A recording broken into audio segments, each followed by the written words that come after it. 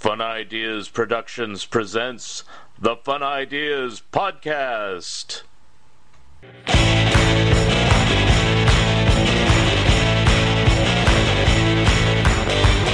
We see the syphilitic shrinking obelisk, the white man's wilting dick. We see through dangling jowls of seedy game show trolls the smiling lie of the televised hive.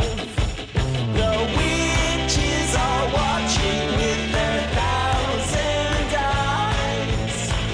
Witches are watching with their thousand eyes.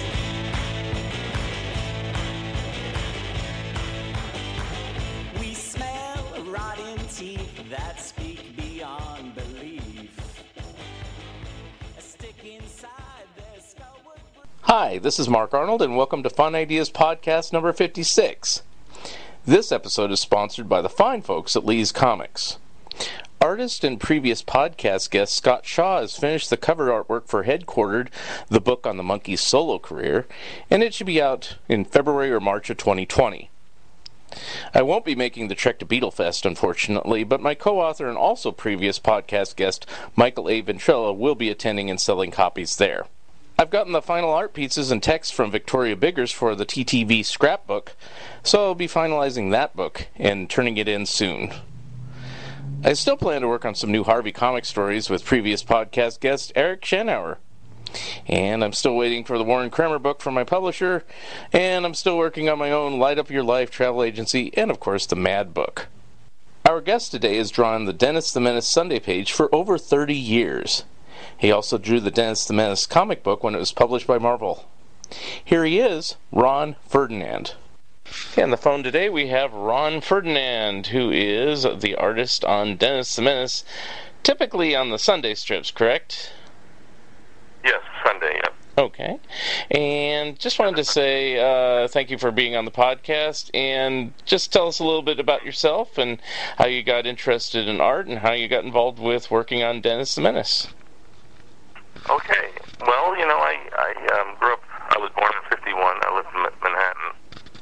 And on West End Avenue, actually where they filmed the West Side Story. And 68th Street and West End Avenue, which is one of the main blocks where West Side Story was filmed. So that was fun. So it was back when I was living there, it was an Italian ghetto.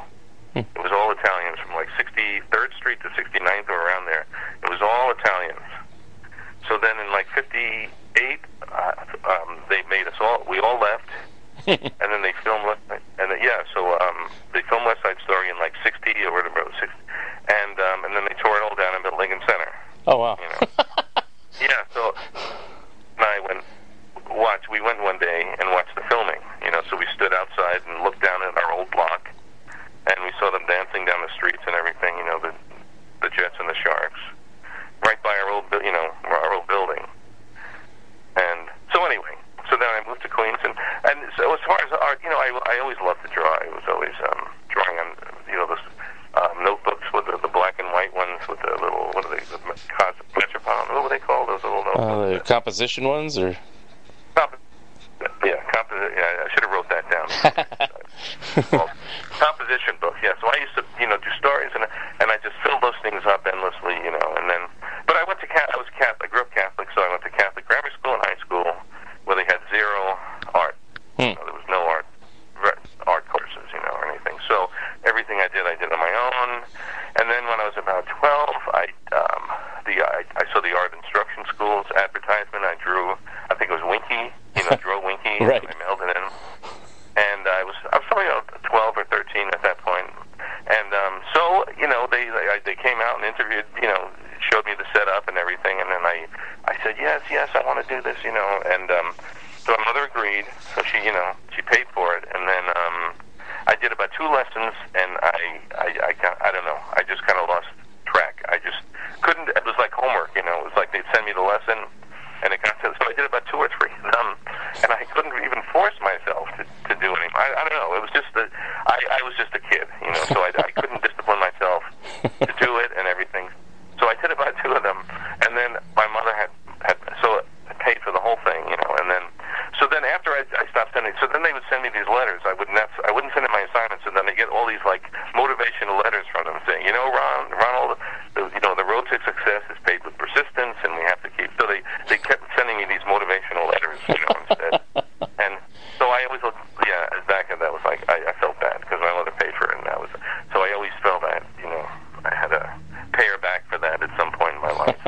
Now, did you draw anyway? You just didn't do the assignments, or did you not draw at all? Oh, yeah. No, I drew. Oh, yeah. No, I was always drawing. I drew. Yeah, I was. But as far as sitting down and to give these lessons and shading and whatever it was, and it was required real self-discipline, which I didn't have. I mean, as far as reading the lesson and then doing it and then mailing, it was just something I could not. And I regretted it, later on. It probably would have been very educational. So then, I went to high school, and then I graduated from Catholic high school, and then I went to St. John's University for 6 months, and I knew at that point that I didn't want to pursue an academic career. So then I left. I got a job in Macy's in Herald Square. I worked there. And then I enrolled in visual arts, And I went to the School of Visual Arts for 3 years. And I studied, had some great teachers. I had John Culhane was one of my animation history teacher. Let's see who else I had. Howard Beckerman for animation. You're familiar with these guys? Yeah. And Martin Abrams, Gil Moret. Gil Moret was my animation. He was an old Paramount guy. He worked at Paramount Studios, and he would always tell us all the stories about Paramount Studios and everything. But some real great teachers there. And then we had guest speakers, all the time. And my last year there was really great. And then they had Milt Kahl came and gave us, a lecture. And Richard Williams came, and he was actually at a nearby. I forget what it was. I think it was he had a show, and they were showing the Christmas Carol. He had just done the Christmas Carol, and that was being shown on TV. But then they had a showing. I think it was at I'm not sure. I think it was in Lincoln Center, one of the theaters. Anyway, so it was for John. So John Culhane was asking people if they wanted to be ushers. So I went. I volunteered. I said definitely be an usher for this. So I went and I ushered for that. And Richard Williams was there, and they showed the movie. And then unfortunately, I was so I had duties to do. I had to usher people in and stuff. So a lot of it I ended up missing because I had volunteered to be an usher. Great. Yeah. So that was just it. So anyway, but he spoke, and it was great. And he had spoken at Visual Arts also. And so anyway, so Milt Kahl came, and then this is my last semester there, and he said, we're looking, Disney's hiring. This was like 76 or 75. I think it was 75. And so he said we're looking, they would replenish their animation staff, and and that was my dream. I said, man, that's what I want to do. And they said, just all we want to see is your life drawing. That's all we care about is your life drawing sketches. We just want to see, we're looking for, artists who know the body and who can, and that's really all you have to know. They said that's really the main, what we're interested in.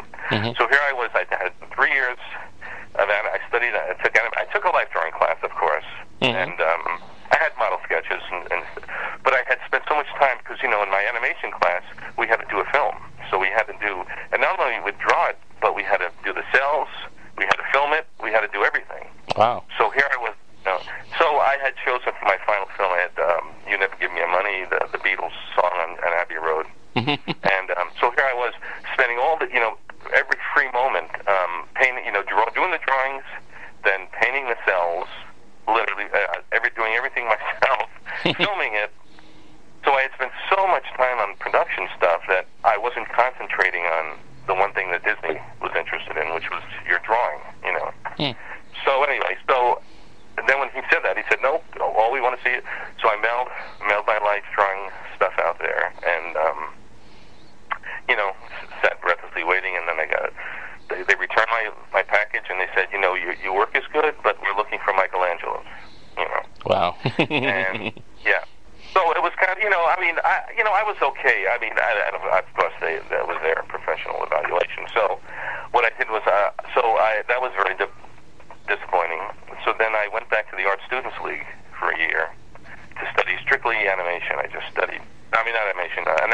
So I had this teacher, Gustav Rehberger. I don't know if you ever heard of him. He was like he did all these massive fine arts paintings. Okay. No, I haven't, but okay. And anyway, yeah. So he was teaching this course in animation. I mean, in anatomy.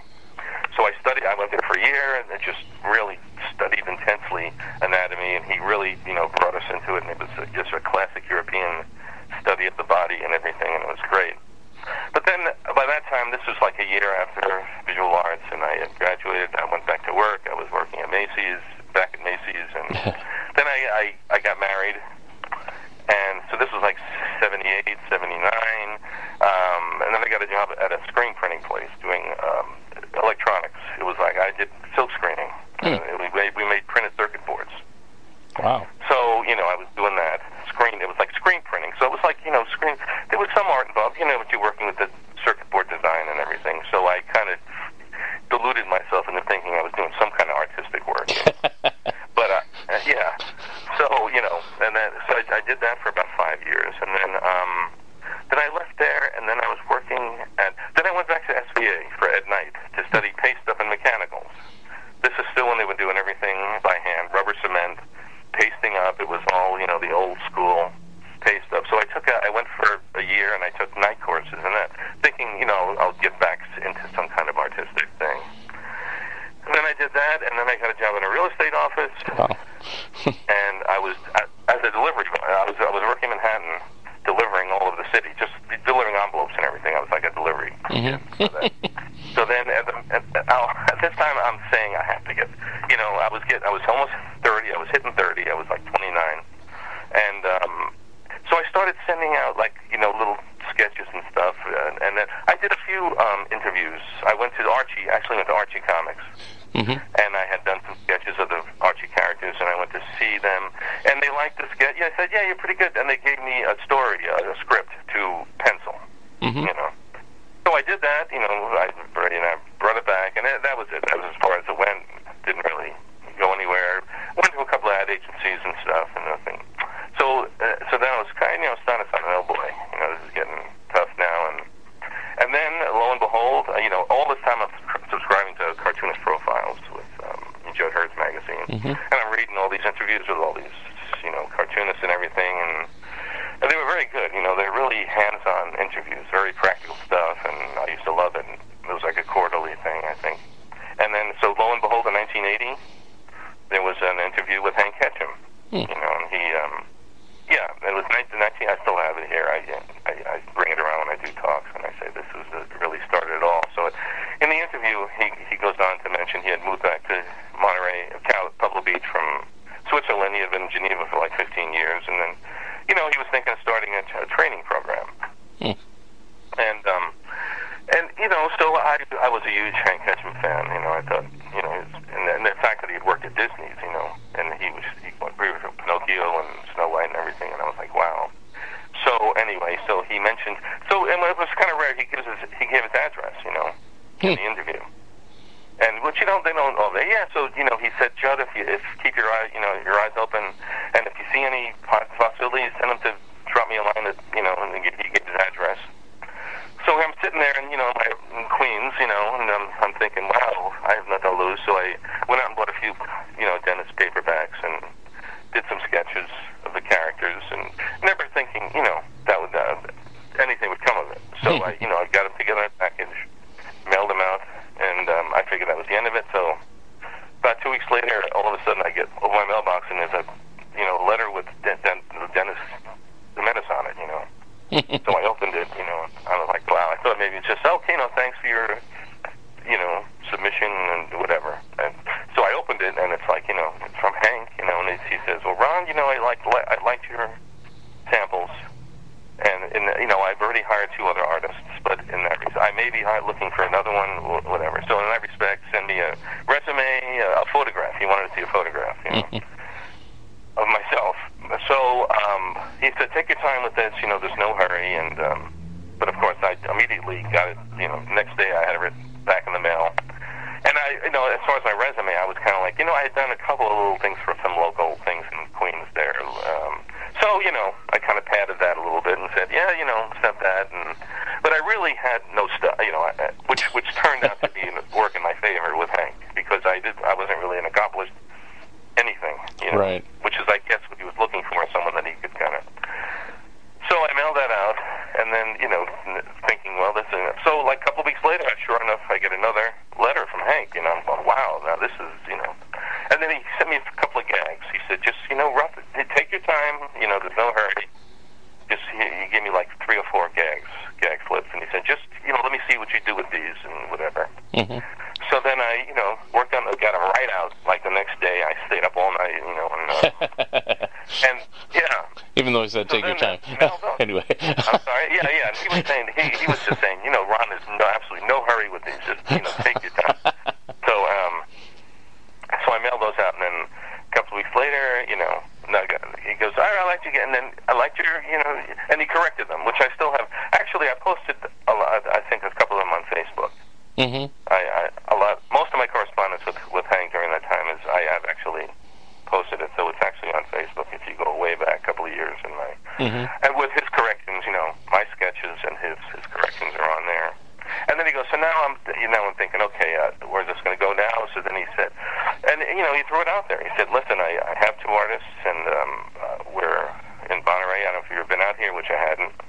And I'm thinking of maybe bringing you out, for a week or a couple of weeks, and see, if you like the area and everything, if you'd be interested. Mm-hmm. So, here I am, bam, okay, absolutely. Mm-hmm. And he goes, in the meantime, I'm working on they work on the Marvel comics, so they said, here's a cover I was going to do for the birthday issue. Had Dennis with a birthday cake or something. So he goes, let me see what you ink this. It was like, he sent me a Xerox of a pencil. And he said, ink this and bring it with you. And let me see how you handle, the inking of it. But whatever. So, and inking, I didn't know what he used. And he was, of course, he used Jalad 170. So I was using rapidographs at the time, which are a far cry from the, Jalads. So I did my best with it and everything. And then, so I flew out. And so that was it. So I flew out there, and Fred Toole and his wife, Molly, picked me up at the airport on a Sunday, and I went out, and they drove me out to Hank's place in Pebble Beach, ushered me in with presents, and here I am, And he had this beautiful studio, all wooden, he's sitting there, like, behind his drawing table, and it was just like being ushered into the, the king's chambers. And he was very, this was like Sunday night. I got there on a Sunday. So I'm sitting there, and Fred and Molly were very nice, and they were really down home. They were still on the ride to the airport. They were very friendly, very open. So I was kind of at ease. They were kind of easing me up a little bit. Mm-hmm. But then, so Hank, shook my hand, and he asked me, so, he goes, okay, go back to my hotel. I had a room right across. He was renting some studios in Carmel Valley. He rented a couple of offices. So the artists he had who were working there. So my hotel was like right across the street from there. So that was about a half-hour drive from Hank's. So then they drove me out, dropped me off. And then the next day was Monday. And I, went in and met the other 2 people. And that's how it started. So then Hank came in about lunchtime. It took us to lunch at the Carmel Valley Racket Club or something. And there was Clint Eastwood, there. Wow. Hey, Hank, how's it going? Yeah. Clint Eastwood. And Merv Griffin was there, in his white shorts, and he was like, playing tennis and everything. So, so he introduced Merv, this is Ron, Clint, this is Ron, whatever. So I said, oh my God, this is unbelievable, Yeah. And then we went back to the office after that, and they had already been working on some pages for the comic. So, I'm looking at their stuff, and their stuff was like beautiful, And then Hank proceeds to sit down and, get the tracing paper and start, going over everything. Right.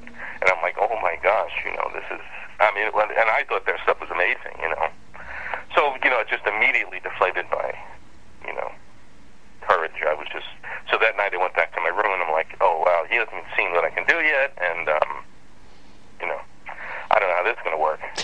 So anyway, so next day, it was very intimidating. You thought he was overcritical or hypercritical or whatever? Oh yeah, they had, they were at that point. I think they were on like the 4th issue already Yeah. the Marvel comic. I think they'd done like 4. So they were, this was all going on for months already. Mm-hmm. And yeah, and that stuff was very, I thought it was amazing. Mm-hmm. And yeah, so he just kind of, and I guess part of it, he was training too. So I mean, even if he liked it, he was going to change things just to kind of. And Hank's favorite expression was always, there's more than one way to skin a cat. Right. When he'd completely, go over our layouts and stuff, and he would always preface it with that, there's more than one way to, and then, of course we wanted to do it his way if we could. Right. So yeah, so then the rest of the 2 weeks, I just kind of went through it, and I kind of, I was stuck there. I couldn't run. But you wanted to. I felt like running. And so I just went in the next morning, and he had given me a page to rough out, Mm-hmm. and I just kind of bluffed my way through. I just kind of I said no matter what I do, he's going to correct. I mean, so I just, and he knew I was green. He knew I was nervous. Yeah. And so I kind of made it through the 2 weeks. I did a couple of pages. Mm-hmm. And at the end of the 2 weeks, he goes, so Ron, I didn't know what was going to happen. I didn't know whether he was just going to send me back or, because he kind of kept me, he didn't really tell me. So like he says, Ron, so do you, like it out here, and then here we are in, Pebble Beach, Carmel Valley, Monterey, I said, and I was living in Jackson Heights in an apartment, so I said, yes, I do like it out here. And my wife, I was married and we didn't have any kids or anything, so so he said, well, would you want to come out? So I said, absolutely. So that was like in August of '81. Mm-hmm. So then that was later, we had nothing, we had a couple of things to ship, but nothing much. We had an apartment, so we flew out in September of '81, and that was the beginning, Wow. And I still look back and I'm just in disbelief. And especially I look back I look back at some of those comic pages I did, and I'm going, it's amazing he hired me, because with the critical eye that I have now, I go, wow, he really. Yeah. So But Hank was a great, and I'm sorry, go ahead. You're more critical of your earlier work now than you were. Oh yeah, oh gosh, And it's a funny thing with Hank. I mean, I liked him, and I think he liked me. You know what I mean? I think that was part of it. Yeah. Because I know it certainly wasn't my talent. Mm-hmm. But I think we just kind of hit it off. There was just some kind of connection there, and he put up with a lot. But he was very nice to me. I mean, he was really, and it almost became like even his son Scott said, I think, you kind of had almost a father-son relationship. Even Scott kind of said that joking, I mean, Scott was 5 then when I started. Scott was like 5. Mm-hmm. And, he goes, looking back, I really think, and I guess that, Yeah, we've talked about the other people that have worked over the years, like Frank Hill and Lee Hawley, and I think that is the common thing, is he had to get along with the person as well as having some sort of artistic talent. Well, yeah. Yeah. I think that was part of it, especially with me, and and he liked us. He, he was, and then we moved to Pebble Beach, and we all worked together. Because we started out, he was at home, and we were in Carmel Valley, and then he finally bought the studio in Pebble, and then, of course, I guess you know this, then the Pebble Beach people said, no, we don't want, it was like a commercial, they didn't want any kind of commercial operation. Right. In Pebble Beach. So, because we would drive it in every day, and it was like 3 artists, and then the secretary, Fred, so we had like, 6 or 7 cars coming in, and it was like, so, and it was a big thing that, the paper, Mr. Wilson, Pebble Beach is throwing, Dennis out of, and it was like so then we had to leave there. Right. It was funny because I used to park, to avoid parking in the parking lot at lunchtime. I wanted to be able to just drive out to go somewhere. I started parking down the road, and there was this beautiful fence there, it was a house, but it was like, so I would park near the fence, and I did that for a couple of weeks, and then thinking, this is great, and then I would just walk down there and drive off, come back and park. So after 2 weeks of this, all of a sudden I drove there one day, and there was these huge boulders put there, So obviously the person who was not happy with me parking there. Right. because they brought in these enormous boulders that just took up the entire area, you know. So, you know, and then we moved back to Monterey into a studio, and then Karen and I were there, and then Hank was back in. So we were there for the last end of it, and then he sold that, and then I was working in Salinas. Was that in the studio there, or is that out of your home? No, it was that was my house, you know. Oh, okay. So, yeah, because Hank sold, you know, he sold the Monterey. It was a historic landmark. Mm-hmm. So he sold it back to the city, and they, you know, it was they put it back. It's like, I think it's some kind of museum now. Mm-hmm. It was the Monterey, I forget the Monterey House or something. It's right across from City Hall. So then I was working out of my house in Salinas, and you know, I went from seeing, you know, working every day to, like, you know, I'd still go show Hank my work, but I had to fax.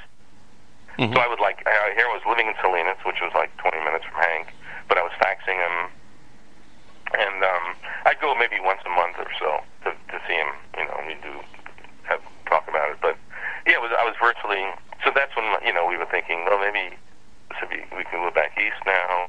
We didn't, you know, because this is like 15 years. We had been out there from 81 to 96. Right. And then, you know. Mm-hmm. Yeah, go ahead. Okay, I have a few questions, actually, and this just kind of came up. And we've talked before, of course. So, but one thing I never asked was, you sent in this packet to Hank Ketchum because you saw his address and everything. Did you apply or do anything else? I know you mentioned Archie, but did you were you very aggressive, like trying to get anything and everything? So if anything came along, or was just like you did the Archie thing? Oh, that didn't work. Oh, here's the Hank Ketchum thing. I'll try that. You know, I don't know how aggressive you were. Yeah, but. You know, I was really not aggressive. No, I mean, I went on a few things. I had a cousin who was in advertising, so he gave me a couple of references in the city. Mm-hmm. So I would go there and, you know, one-on-one and go into the office, you know. But I was not aggressive. I did a lot of stuff through the mail. I would mail things here and there. Mm-hmm. And but as far as being aggressive, no. And then actually in 77, my brother-in-law, my future, he was not married to my wife's sister yet, but he was living in Los Angeles. So we went out there a year after we were married, and we stayed with him. Mm-hmm. Yeah, he was in an apartment in Los Angeles. Went out, and my plan was to go back to Disney. I brought some work, and I was going to reapply and then go to Hanna-Barbera. So I did. So I brought my stuff out when we stayed with him, and I went to Hanna-Barbera and showed them my stuff, and they liked it.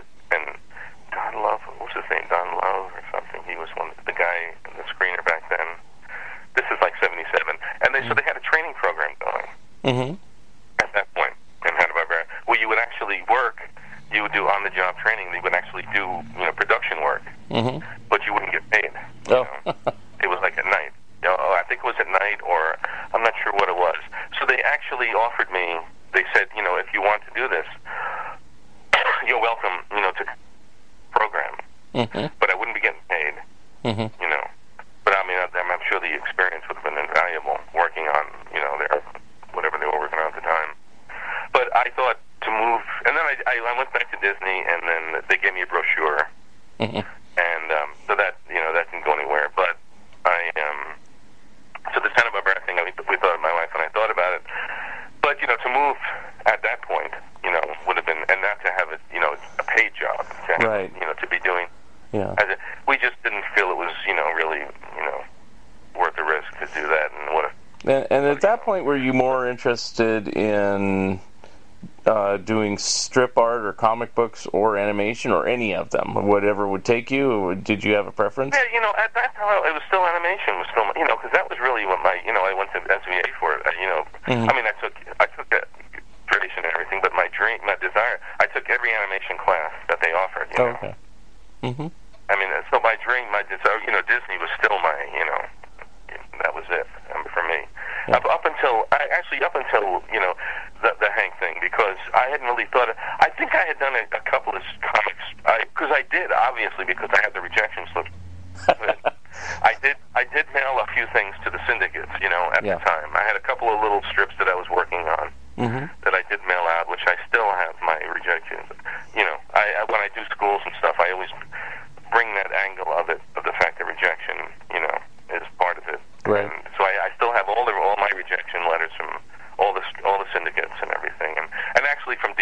Marvel, because I did Marvel before I worked for Hank, you know. Mm-hmm. And I had done like this little you know, which I sent them, and then, you know, and I got a letter back saying your work is good, but it has to be great. Yeah. You know, from Marvel.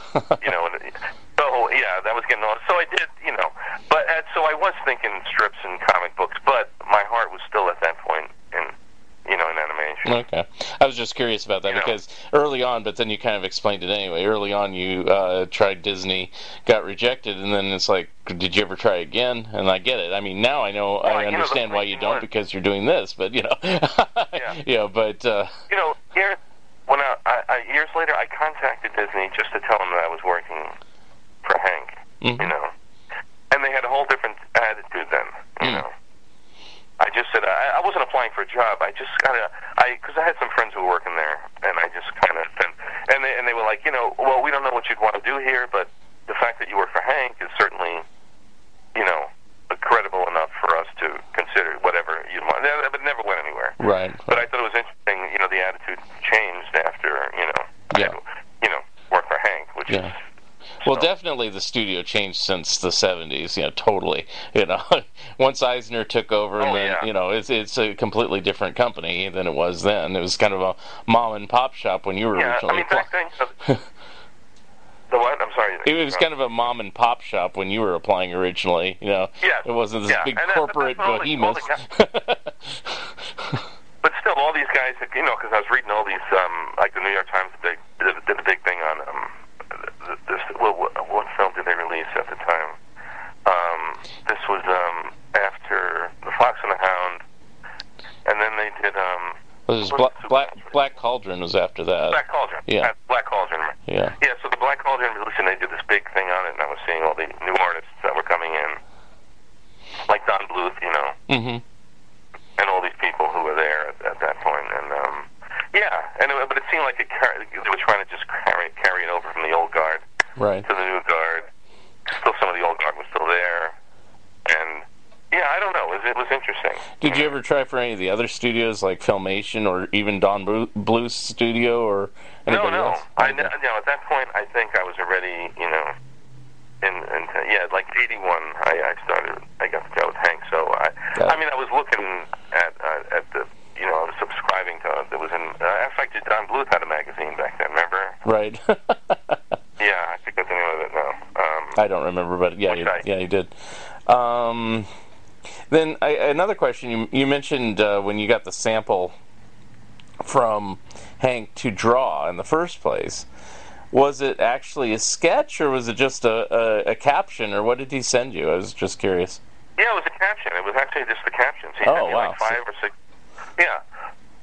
gag slips. Okay. You know?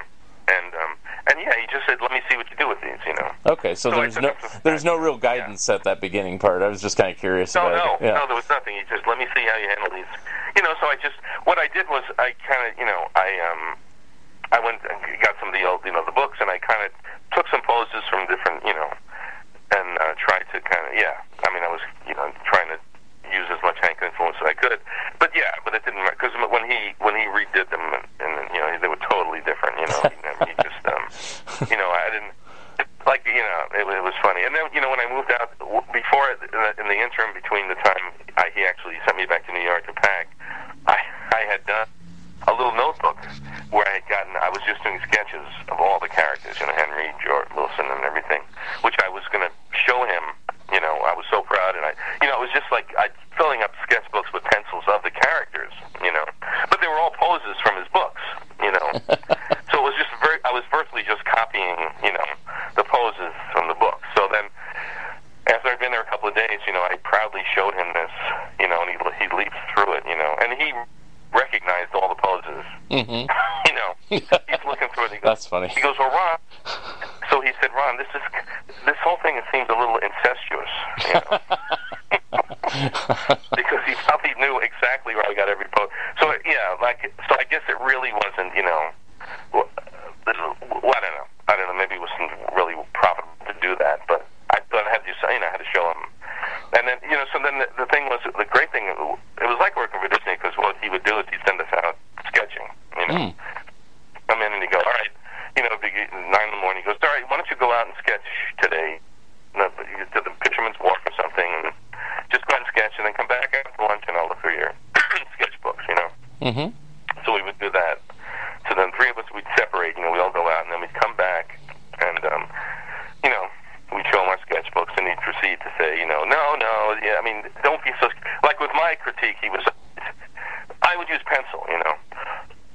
So he would say, use a fine parents back then and everything, you know. He goes, because I want you to start interpreting things in terms of like a single line, not a sketchy line, you know. Mm-hmm. So he was trying to get us to think in line, not in like sketchy, you know. Although his pencil sketches were, you know, beautiful, but, you know. So that was always like his critique of my stuff. He would say, yeah, you know, just get a flair. Just get a flair and just let it down, you know, just follow, you know. So yeah, there was stuff like that. And then he actually enrolled us in they had some kind of classes in layout and advertising. So we actually Karen and I took a class for a semester. Mm-hmm. That he, you know, in layout and design. It was some kind of design class, just to kind of. And this we'd already been there a few years, and so he was always just trying to get us to, you know, to learn, you know. Yeah, I should mention, you mentioned Karen, so I'll say it's Karen Machette, who also worked for Dennis the Menace for quite a few years with you. So, and then you mentioned Fred Toole. I'll mention that he was a writer for many years, for people who don't know, on the Dennis comic books and things like that. And I'll ask you a question about him. How was he to work for? I mean, was he complicated to work for? Or Fred Toole. Yeah, no, Fred, he was the quietest guy in the world. You know, he was and his wife was like a real Earth Mama type. Really, you know, we would go over there sometimes, you know, for like holidays and stuff, and you know, she'd make, you know, hot chocolate or whatever it was, and she'd bake stuff. So yeah, the three of us, would go, and Hank would come over sometimes, you know, and they were very, very hospitable. But Fred was very quiet. You know, he's very, very quiet. Mm-hmm. They get much, you know, he'd kind of look at you and with a little smile, but very nice, you know. And actually, at one point, we would meet in the we had to stop. We tried to stop taking all the cars into the studio when we were in Pebble Beach, and we would meet at Del Monte Shopping Center, which was like about a mile down the road outside the gates of Pebble Beach. The three of us would meet Fred there, and we would all carpool from Del Monte into the. We would all meet there. The four of us would be car, and you know, and this was kind of like toward, you know, and then this is like halfway through the year, and it's already when we were thinking that, is Hank going to renew the contract, you know, with Mars? So the three of us were kind of like, and Fred, you know, really didn't even know, you know, he wasn't sure what was going on either, right, as far as the, you know, the contract, whether Hank was going to renew it or not. So that's like scared. What do you think, Fred is? You know, and he, you know, he really didn't, you know much either. So yeah, those were kind of tense times, you know. Right. We will be back after this message. Hi, I'm George Takei. You know me as Helmsman Sulu on Star Trek. When I'm not busy going Warp Factor 8, I like to beam down to Lee's Comics in Mountain View and spend a lazy afternoon reading comics classics from Marvel to DC, from Dark Horse to Fantagraphics, and everything in between. So please, spend some time here at Lee's Comics and spend your hard-earned cash.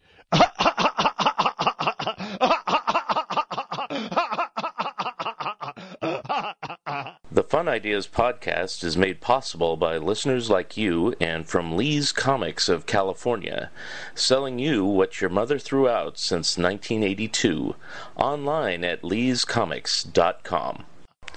And now back to the Fun Ideas podcast. And you said that before. It was all Hank's choice as to whether to continue the comic book. It wasn't Marvel's choice, right? Right. Marvel, as far as I remember, Marvel and King Features, you know, also, they wanted to do it. They all wanted to renew it. You know? Mm-hmm. They wanted to do it. He thought he's put a lot of work into this. He's training 3 people. And I guess he wasn't happy with the way comics. This was like in the 81, 82, 83. Right. Comic book stores were kind of starting. Like in Monterey there was like a comic book store that we would go to. Mm-hmm. But Hank's critique was always, you know, they're selling these things at like airports and whatever, you know. And he just didn't think the distribution, he didn't like the distribution of comic books at that point. Yeah. You know. critical of the way they were being. I think this is really before the whole thing exploded, with the comic stores. I mean, they were just kind of coming in. Yeah, there was a time there, that is correct, about that same time, before the direct market took over, that comic books were kind of dying on the vine, as it were. So, they were. Yep. Now, did you fear for your job at that point, or did Hank immediately offer you the strip work? No, I didn't know. At that point, I was still grateful. I had been there, for at that point probably 8 or 9 months, 8 or 9 months, and I was happy because I got hired by Hank. I was ready to, if Hank was, if that was going to be it, so be it. I was ready to go back to New York. I just, my wife was saying, hey, I had 8 or 9 months working for Hank Ketchum. That should be worth something. Yeah, exactly. So I was good. I was good. I mean, whatever had happened, I was resigned. We were still renting an apartment, so we hadn't bought. We had no roots there yet. So okay. I kind of I was, and Karen too. I think Karen. I think all three of us were kind of like, okay, with it. How soon after that he canceled the comic that he said, "I'd like you to stay on and work on the strips with me"? Well, it was almost like instantaneous. He told us and Brian had done. He had gotten a job with Jim Davis. Right. Right. Mm-hmm. He was he was a little stressed, so he was actually sending out. I wasn't doing anything, but Brian, when he got an inkling, he was sending out little feelers, strips and stuff, and because he had a young wife, he was quite a few years younger than me, and he was newly married, and so he, by the time everything ended, he'd already got an offer, from Jim Davis. Mm-hmm. So, and totally on the strength of working for Hank, Jim Davis said, yeah, you work for Hank, man, Mm-hmm. And so he flew out to Indiana and he was working on Garfield. Mm-hmm. And so Karen and I, we stayed because Karen was, she was single at that point, and she, it just kind of transitioned. He just said he would start bringing us some Sundays, because oh gosh, I knew I was gonna. Who was doing the Sundays? It was Bob Bug. Yeah, I knew. Bob Bug. That's one name of it. I have a whole list of names in front of me. I don't want to forget anyone. I forgot. I didn't write them. Don't worry, I'll help you out. So Bob Bug, so Hank would bring in, and he was doing this totally on his own. I think. I don't think Hank was giving him any. He was just. So Hank would bring in Bob's Sundays, and he'd show them to us, and he'd say, and we thought, wow, my God, these are amazing, And he'd say, and then he kind of told us that he had kind of, this was still while we were in Pebble Beach, and he wanted to bring Bob in, but Bob was older, and I think he had grandchildren already, so I think, Hank wanted him to move out. Yeah, I think he was in Connecticut, if I remember. That I don't remember, but I think it's somewhere like that. Yeah, he was, Connecticut. Yes. So Bob, I guess, said, Hank, I got too many roots here, and so that was, a lucky break for us. Mm-hmm. Because, so he put Karen and I on the Sundays, and then, so it just kind of, it was just a gradual thing. Yeah. I remember when that happened, actually. It was like, I said, hey, the Sunday strips now look like the comic books did at the end. I didn't know who was working on it because you never got name credit, or Karen, so it's like, I just said, wow, they changed it over to make it look like the comic books. That's interesting. Oh, wow, that's funny. Because Bob had his own kind of style. Well, everybody had his own style, so you could see it change over the years, so. Yep. Bob, but Bob, Hank loved Bob's work, Mm-hmm. And although he had kind of developed kind of his own little styles there too, yeah.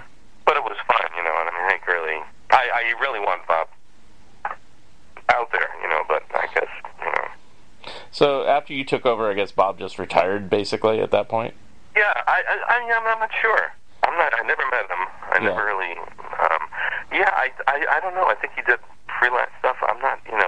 I kind of lost track. I just, I mean, I felt bad, in a way. Right. But it was just kind of like it just happened, Now, you said Brian went on to work for Jim Davis and Garfield. Did you put any feelers out for anything else at this time, or just kind of... No, I didn't. I was taking it one day at a time. I was. was in California, and I said, well, I definitely wasn't, if if this ended, I was definitely not going to, probably not going to stay. I was probably going to come back, because I was still like a New Yorker at heart. Right, right. Mm-hmm. And, my family was here and everything. So, I didn't even think about it. I probably would have just hopped on the first plane out. We would have come back. The funny thing was, about 6 months before, when I started the correspondence with Hank, I had taken the post office test. Mm-hmm. And, I went down to the city, to the main branch, on 42nd Street, huge. And, I was just trying other options. I thought, well, if this doesn't. So, and this room was it was like a block wide with the, applicants, Mm-hmm. huge. Just, you can imagine the main branch of the post office in Manhattan. So I took the test, not knowing, I studied for it. I was like, and this is when the Hank thing was still not even, I don't even know how to start corresponding with him yet. This was just one of my options. I was trying to feel out because I was approaching my 30th birthday. Mm-hmm. And I had some friends who were working for the post office, and they said, it's a great gig and, everything. So I took it, and then I guess I did okay. So the first year I'm out in California, so, I started in September of 81. So that December, the beginning of December, we had this apartment in Monterey, and there's a knock on the door, and it's actually the post office. It was a hand-delivered letter from the post office in New York, saying that I was hired for Christmas, duty. Oh. And I was supposed to report to Harold, to the main branch in Manhattan, like the following Monday or something. So they hand me this letter, which is, and I'm thinking, oh my gosh, isn't that hilarious? So on the bottom of the letter, so I just started with Hank, and I'd been there a couple of months, not sure what was going to happen. So on the bottom of the letter it said, if you wish to remain on the list, check this box. If not, So I thought, okay, well, I don't know. So I checked the box, to remain on the list. I said, why not? And so, right. So that was it. So they, so the next year, the same thing happened. I was, I'm here and the knock on the door, and it's the post office, and they're saying I had to report for, office duty at the. So this had been like a year and a half. So, I was pretty solid. By then, I'd already started on the Sunday and everything. So I didn't check the box. Okay. But I think that was my last. Yeah, I think I had one more opportunity to remain on the list. Right. So I said no. Good for you. No, I was just curious. Yeah, I still check the box. Yeah, really. I thought about it, but I said, nah. I guess I'm, whatever. Have to have options. If this dentist thing in 2019 doesn't work out, I will still check the. And sometimes I think back, isn't that funny? If I gotten the job in the post office, my whole life would have been totally. Exactly. I've been retired by now. I don't know. Now let's flash forward to a few years. I talked to Marcus Hamilton, who does the dailies now, and I know all his stories and everything, and I might interview him at a separate time again for the podcast. But good. Was there ever a time when this transition was happening in '94, I believe, where you were considered for the dailies, or did you just not want that much work, or did Ketchum want to keep it separate? No. What was the deal there? That was it. Because as years before that, Karen and I were doing dailies. Hank would give us dailies to do, along with the Sundays, And I guess so. I don't know what he was thinking. He would give us dailies. So if you look back, in some of those years, we actually, there were times that we were doing quite a few, but Karen and I were doing them. But he wasn't saying. He would just kind of give me, let's see how you do with this. So he'd throw us a daily, and then we'd do it. And he'd run them, and to our amazement, he'd use them and he'd put them in there, and without the notch, we wouldn't sign them. He would sign them, Right. But okay. He would put the notch in there, so that meant, it was officially not his. But anyway, so we were doing them, and we didn't. I don't know. But then time went on, and he was actually, I don't, he never really sat down and said, I want one of you guys to start training. He never really said that. He would just kind of give us dailies to do. Now, would you have preferred to have taken on the dailies, or no? I don't know. I was comfortable with the Sundays then. Yeah. And Hank always had the attitude, that they were two different animals. Right. The daily was one thing he did, and because he did Sundays for a couple of years when the Sundays. So you've seen some of his Sundays, Right. right? Right. Yeah, yeah. And I mean, he did and very clever, stuff. He would put himself in there. I remember there's one, and he actually had a photo of himself in the corner drawing. Yeah. So he was doing all sorts of kind of creative things with the Sundays, But he knew that wasn't gonna. I think he just figured, Right. he didn't. So we always looked at them like they were two different. Right, because I know he gave the Sundays eventually to Al Weisman and then Lee Hawley and everybody else. Right. But it seemed like the people that worked on the comic books tended to work on the Sundays, so I guess that's why I was thinking it's more sequential art, I suppose. Yeah. Oh, absolutely, yeah. Yeah. Yeah, the daily was like a whole. It really was, and I always approached it like that too. When you give me dailies, I was like, wow. Yeah. It's up this big rectangle, and you gotta. It's really a whole. There are no balloons, to hide behind and stuff. It was just all there. So yeah, it was kind of interesting. But even to this day, you occasionally do a daily. Don't you guys switch it off sometimes? Yeah. I mean, I'll do one. Because like Marcus does a lot of the computer stuff. Because he's very adept at Photoshop. So whenever there's like side things to do, sometimes he'll need help with it. And then Scott's doing some dailies now too. Okay. So yeah. I mean, occasionally I would fill in Marcus wanted to, but now Scott's kind of picking up the slack too. He's doing more dailies too. Now I know you had a number of writers, but do you ever write the material at all, or just suggest ideas or anything? Yeah, I mean, I've written a couple. The funny thing is, like, I was working with Scott, and Scott's like, Ron, you've been doing this for how many years? Certainly you could. So I did write a couple when Scott, prodded me to. Mm-hmm. So I did. I wrote a couple, and then he liked them, and then we ran those, and then. But I don't know. It's early on. No, I mean early on the writers. We would even with Hank, we would do a lot of. We'd have sit down sessions. It was funny when Marcus started. We had that was with the daily gags, but we sat down, and he had given us both a package of dailies to pick out the ones we liked. And that was when Marcus came out for the week. He came out for a week, and to interview for the job and everything. Right. Mm-hmm. So yeah, we had like a sit-down session where we would all pick the gags that we like, and then we'd have to defend them, in front of Hank, Yeah, defend our choices, So that was kind of stressful. But yeah, Hank was, he great editor, He could always just rewrite these things and make them sing, and then the writers, So he had more of a relationship with the writers, and so what was your question? No, but yeah. No, I was just asking mainly about, that was about the writers, because, I asked if you wrote any of your own material, but I know that you guys use a few writers, and I know Scott writes a few, but anybody can basically contribute, right, if they have a pretty good idea, right? Is that how that kind of works? Oh, yeah. It's like a big team. Yeah.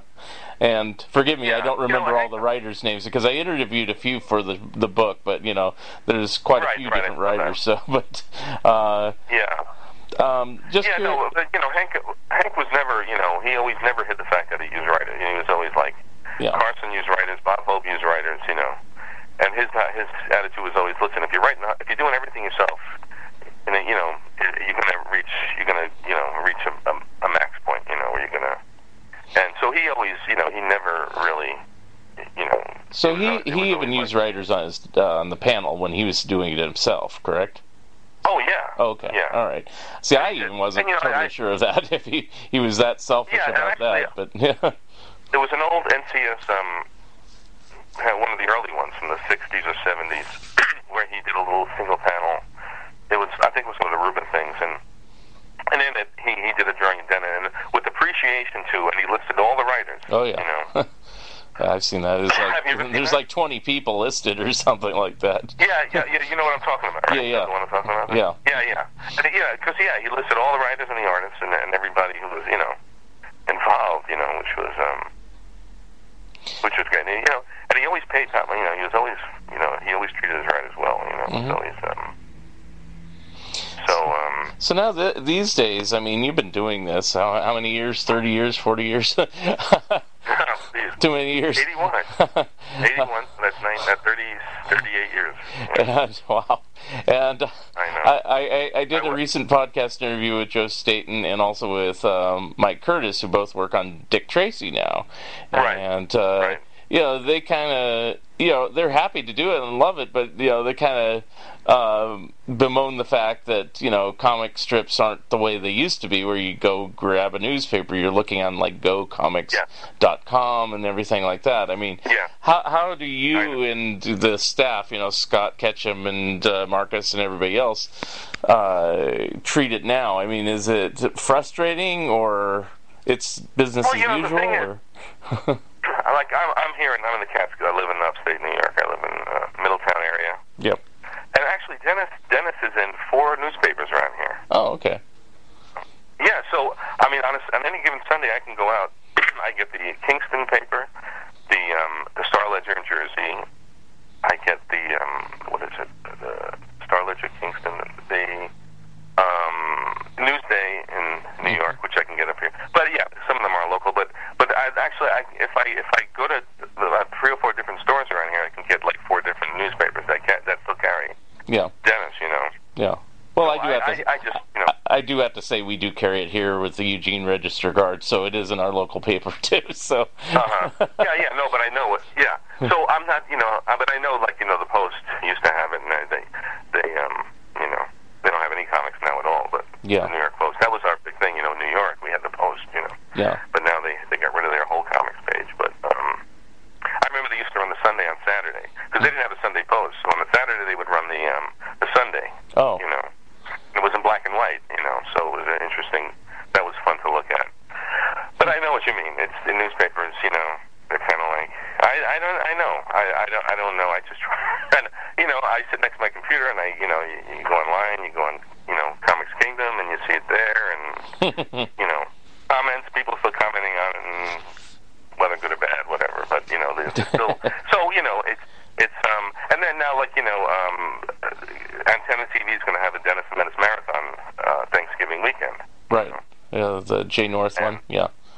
Yes. Mm-hmm. Yeah. They're going to show the whole 4 seasons. 4 yes. seasons. Mm-hmm. And so I mean, it's like I don't know. Dennis. I think Dennis is it's part of the vocabulary. Mm-hmm. So regardless, and then of course they're comparing Donald Trump to Dennis, and they have the whole Donald Trump thing. Right. But Trump is Dennis grown up in the hair, the law. I mean, Dennis is just such a part of society. Right. And the funny thing is, like, I do my daughter-in-law is a 3rd grade teacher. So every year I do her class, among others, but I do hers. So she goes in. So like a couple weeks before I start, she'll ask the class, how many? She has about 30 students, whatever, 29, 30. So she goes, how many of you guys have heard of Dennis? So maybe a couple of hands go up. So she goes. So I go. So what I do is I'll give her comic books. I'll give her. She'll show the. You go on YouTube and show them the cartoons, the TV show, and I'll do some sketches. And so 2 weeks before. So by the time I get there, these kids are so excited. Wow. They've been inundated with all this Dennis stuff, Then they go. I'll give her the dolls. I have some of the dolls. She'll bring them in, put them up on her desk and stuff. So by the time I get there, these kids are all jazzed, So it's very interesting, It really, for Dennis, it really wouldn't take much to, get him back in the, Well, I recently did a podcast where I was the guest, and I was talking about my Pocket Full of Dennis book, plug. Yep. But a question was asked of me, and I didn't really have a good answer, so I'll ask you. Are there any new projects, like movies or TV shows, cartoons, or anything in the planning at this point? Yeah, Scott has told me of a couple of things that he's been approached about. Okay. A new movie. And Warner Brothers, I think they still have their hand in somewhere along the line. Okay. Yeah. I wasn't sure because I yeah. know that there was like 3 or 4 movies, one with Walter Matthau and one with Don Rickles and one with I always forget the guy. Robert Wagner. Yeah, Robert Wagner. Robert and then there was the animated series, a couple different ones during the '90s, and they still get play, and they're on home video and stuff. And so I thought, well, those get play, but is there anything new? I don't know. So it's like, Scott. It's great having Scott there because he's young and he's a very attractive personality, and he's very and people love him. So he's out there, and he's doing some good connections. I mean, he's making some good connections out there, and he tells me once in a while, they're talking about maybe doing a new movie. Okay. And as far as the book, we're always getting about doing a collection of Sundays and stuff. We did one in Japan. Oh. We did a couple of this. In Japan, there's this guy who every year he releases one in Japan of the dailies and Sundays. He does 2 different, and they're little pocket-sized books. And so there's things out there, Mm-hmm. And now King, they have they're really getting very aggressive now about marketing. They have T-shirts now on the website, Dennis T-shirts. Right. I always share it on Facebook and stuff. So I mean it's out there. It's just the funny thing is, I mean, when I just in my everyday experience going out in the street and they say, wow, Dennis the Menace, it's like they, so you're still treated like, wow, Dennis the Menace. Yeah. It's I don't even think of it anymore. Like, I'm like, wow, that's pretty cool. In fact, on Halloween night, I shouldn't really say this story, but I was going, my wife and I were going through Pine Bush, which is our town, and there were trick-or-treaters out, on the street. So I was coming from my son's house, which is about a half hour away, and I was coming in, and I made their left into Pine Bush. Not where the trick-or-treaters were, but I was going like, it was at 35, and I was going like 45, I think.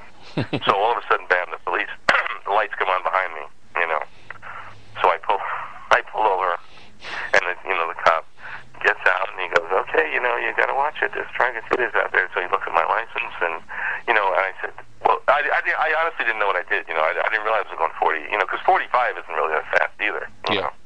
And I didn't realize they were really out that night for the trick. So anyway, he looks at my license, and he let me, he goes, all right, just watch your speed. He's very nice. So then he asked me what I did for a living. I don't know, And I said, I draw Dennis the Menace. He goes, you're kidding me. He goes, you are kidding me, man. I said, no, I do.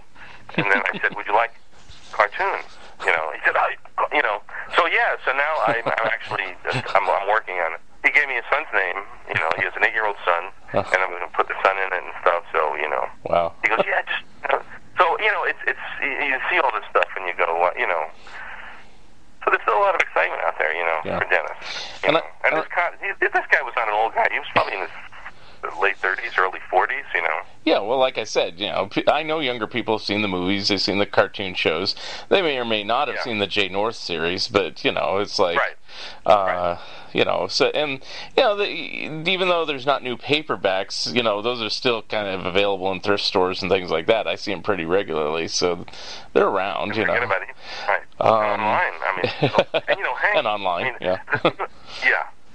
And Hank, well, at least in the cartooning culture, I mean, Hank is still considered, master. Right. I mean, I get such a joy of posting his every day. I post one of his cartoons on Facebook. Right. And I've got these people who are, a lot of really established, cartoons, and they just, they're still in awe, Mm-hmm. Some of them I post, and they're just like, oh my God, look at that line work, And it's just amazing, Right. So it's just so much fun to see, Hank still getting appreciated. And there's, this website, devoted to Hank's work, and so, it's just, being part of it, was exciting, just being, And then 2021 will be the 70th anniversary of the strip, and it's just, oh my God. it's a little bit ahead of time, but I'm just curious, is there Yeah. anything in the planning that you know of yet? I You know know what? there's a few things on No. the 65th, I know, because I have a dentist at Yeah. 65 and stuff like that, so. Right. But, Yeah, I'm sure there will be. I don't Yeah. know. I guess we're not, I haven't heard of okay. but it's definitely 70 years is going to be a mile. And I assume you'll still be along for the ride. You're not retiring anytime Lord soon. willing, Lord Yeah, willing. yeah. I still love it. The Yeah. thing is, I love it. I love doing it. Yeah. I mean, because it's so, the characters were designed so beautifully. Yeah. And I asked Marcus that as well. I said, any time for retirement? The last time I spoke to him, he goes, no, I love it. Just like what you said. Yeah. So, I guess as long as everyone will have you, you'll do it, which is great. That's it. That's it.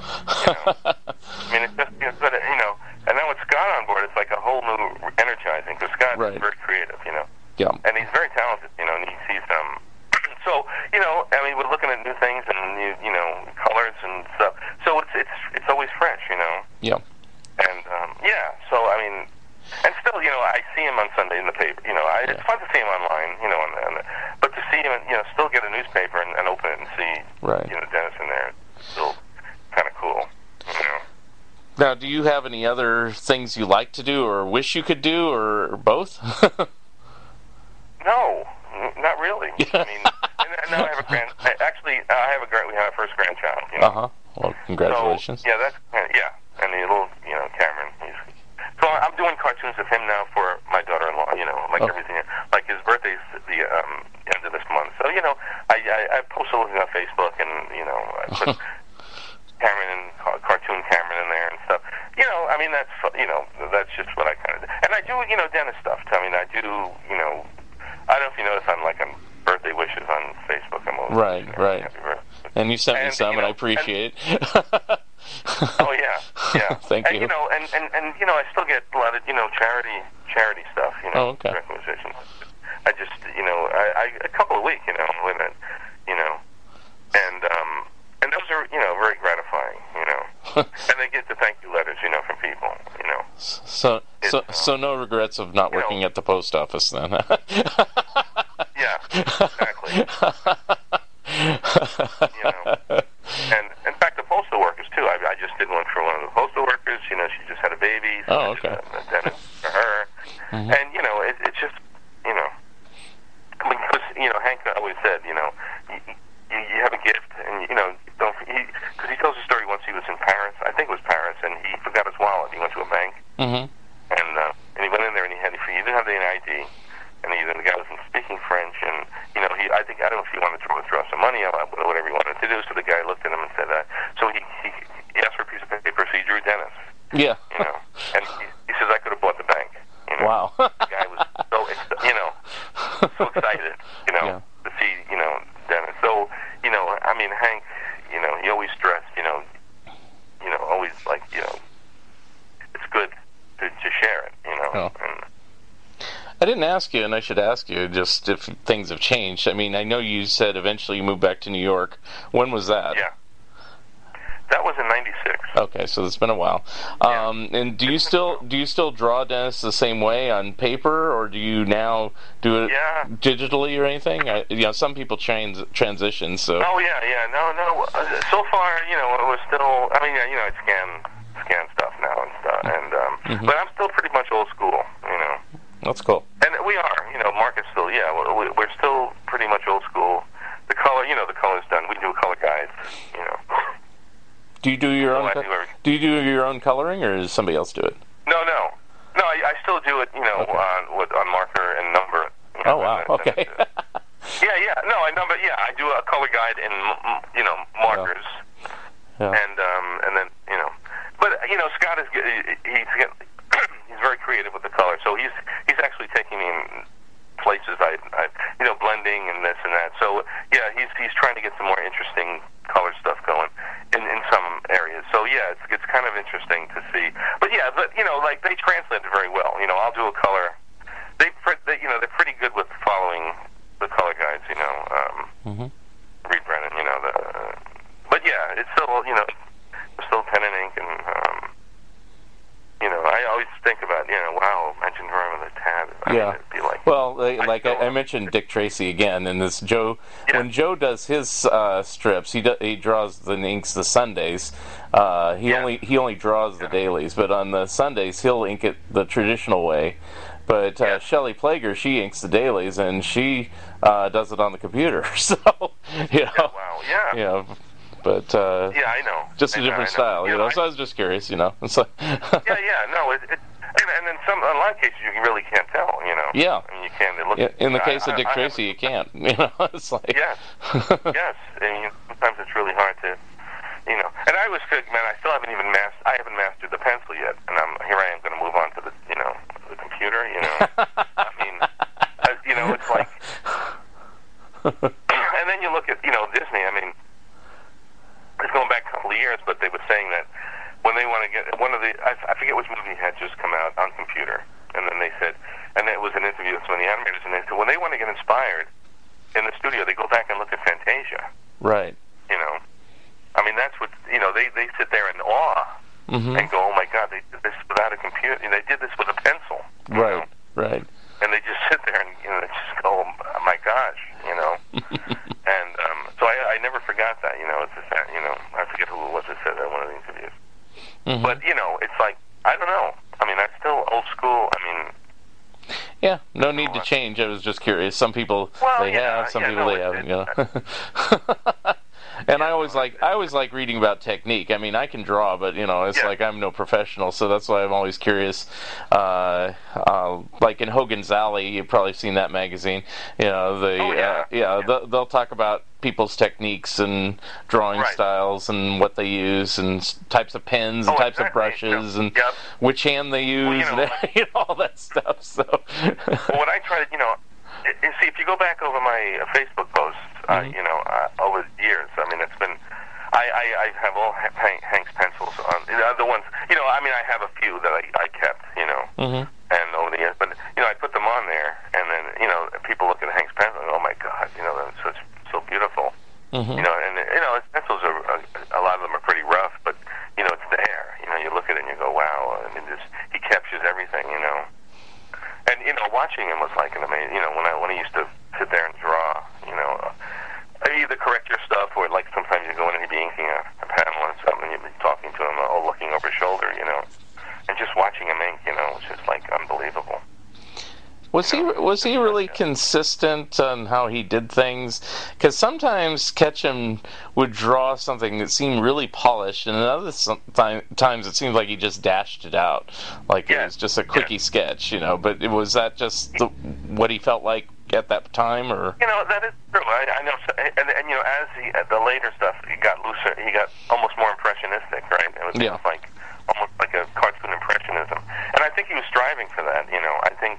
I know you go through his different periods, like when he was very, very, everything was very tight and very, everything was there, the toaster, every, bolt and everything, and then, and then later on, so it's true, he did kind of evolve, and I know, before he retired, semi-retired, he never really retired. I mean, I actually have a fax which he sent me the night of his passing.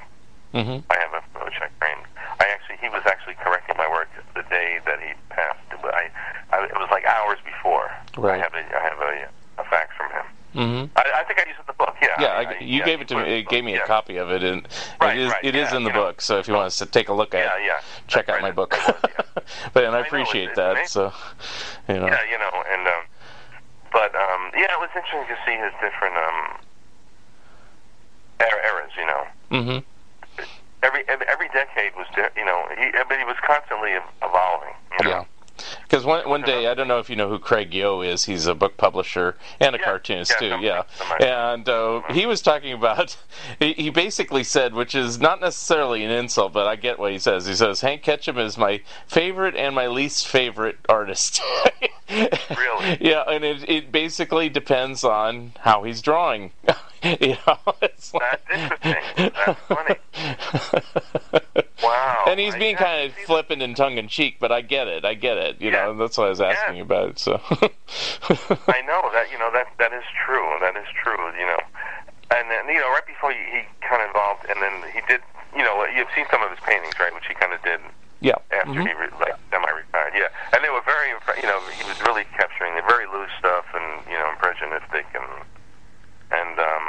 I think he was still searching, for what he was going to, but, it was all, he was trying all different techniques and everything, Yeah. But that was the thing about it, he was just so creative, Yeah. I mean, I'd come in, for me, working in the studio with him, I'd come in the morning, right, and we'd be working on Sunday, and he was with me every step of the way, and then, I go home, and I, have an evening, and I'd come in the morning, and Hank would be sitting there, and he'd go, I was thinking about that panel out at 2 in the morning, I woke up, and I was, so, I mean, here he, I come in the morning, and here he was waking up at 2 in the morning and thinking about some layout for my Sunday, and I go, oh my gosh,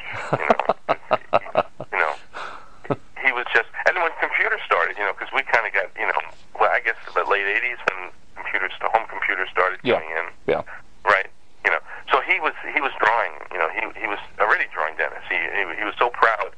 He'd call us in, he had one of his office at the studio, and he'd say, look, I just drew Dennis, and he had done this, like, Dennis drawing on the computer. We'd all go, wow, and it was true, he was just trying to really stay on the edge, and just kind of keep those juices flowing, Right. Yeah, it was a great time, I miss, that's what I'm really thankful for, having worked with him, and then meeting, Elvin Zadini and Gus Ariola, Oh, yeah.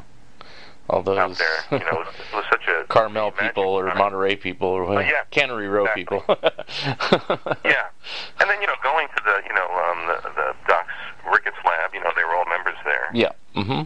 And having lunch, he's taking us to lunch in Doc Ricketts and seeing Eldon's work, hanging all the cartoons that they did. It was, I mean, you couldn't have asked for a better life, Mm-hmm. So I was really grateful for it. And it was really a lucky, it's not something I was even looking for, Yeah. Well, I mean, it's similar to Marcus's story. I mean, I always am fascinated about his story where he's working at Walmart and then the next day he gets the call, it's like, wow. And he got it from not a magazine like you, but he got it from the 700 Club. That was his story, and it's like, wow. I know. It's amazing, And then he came out and we hit it off, we just hit it off so well, and it was great. Mm-hmm. I know. Yeah, I mean, it was just, whatever. Well, I wish you continued success with Dennis as long as you want to do it. And is there any way anybody can get in contact with you if they want or a website or anything you'd like to plug? No, my address is 201 Birchwood Drive, Pine Bush, New York. I just opened the door to, but I don't mind. I get, I'm getting my address is out there because I get letters all the time. But that's fine. I don't really. It doesn't bother me. Okay, you're a New Yorker. You're tough. You're tough. And then Facebook. I mean, I'm on Facebook there if they want to see Hank's work. Mm-hmm. Yeah. All right.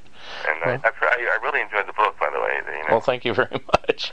Yeah. And yes, for a plug for me, yes, if you want to get Pocket Full of Dennis the Menace, it is in hardback, paperback, or ebook versions. You can get it on Amazon and through Bear Manor Media. And I interviewed this man, Marcus Hamilton, and I interviewed Karen, I interviewed Lee, I interviewed Frank, and a few others. I didn't interview Hank, unfortunately, because he had passed away, but I got some good quotes from the past from him. So I use it as kind of I keep it right by my drawing table. Well, thank you. Just to kind of, as a reference, I use it kind of as it's just fun to open it, and just see where. Sometimes I just open it up and just start reading. Mm-hmm. Just get lost in wherever it is. Dave Swartz, Dave Swartz, Yes. And he's a great guy. I mean, I met him out there. That was, he's still writing. He's still writing for Dennis. Sounds good. But it's a great book. It's really, did a great job. All right, I appreciate it. Thank you, Ron. Thank you for listening, and thank you, Ron Ferdinand, for being my special guest. Episode number 57 will be coming soon. If you would like to comment and or be a guest on this podcast, please drop me a line at funideas.mark@gmail.com. Become a patron of Mark Arnold and Fun Ideas Productions. If everyone listening just contributed $1 a month, that would be a tremendous help in continuing the production of my books and this podcast. Also, subscribe to my YouTube channel. The opening and closing music for the Fun Ideas podcast is provided courtesy of Andrew the Slow Poisoner Goldfarb and is used with permission. This has been the Fun Ideas podcast. This is Mark Arnold speaking. This episode is copyright 2020, Fun Ideas Productions. Thank you, and good night. Lace to rhinestone kisses on those blind eyelids and drive with your velour chauffeur across the river Styx.